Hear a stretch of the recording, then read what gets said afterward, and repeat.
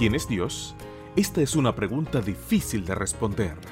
Él es amigo, padre, refugio, el médico de los médicos, el rey de reyes. También es fiel, justo, paciente y perdonador.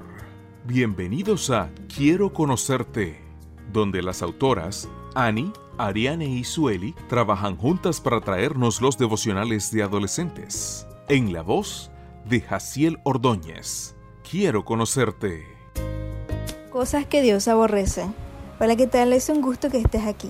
El texto bíblico para la meditación de hoy, 12 de febrero, se encuentra en Proverbios 6, 16 al 19 y dice así: Hay 6 cosas y hasta 7 que el Señor aborrece por completo: los ojos altaneros, la lengua mentirosa, las manos que asesinan a gente inocente, la mente que elabora planes perversos, los pies que corren ansiosos al mal, el testigo falso y mentiroso, el que provoca peleas entre hermanos.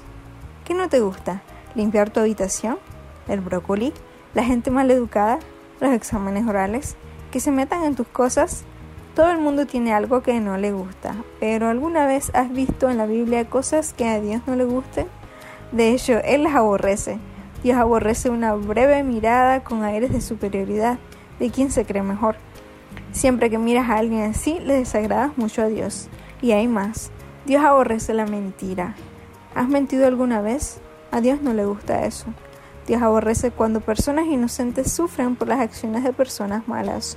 Dios aborrece cuando ideamos hacer cosas malas. Dios aborrece cuando ve que alguien se apresura a hacer lo que no debería. Dios aborrece cuando decimos algo que hace que otras personas se peleen.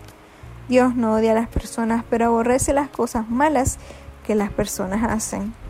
Desafortunadamente, mucha gente piensa que algunos deslices no son tan malos.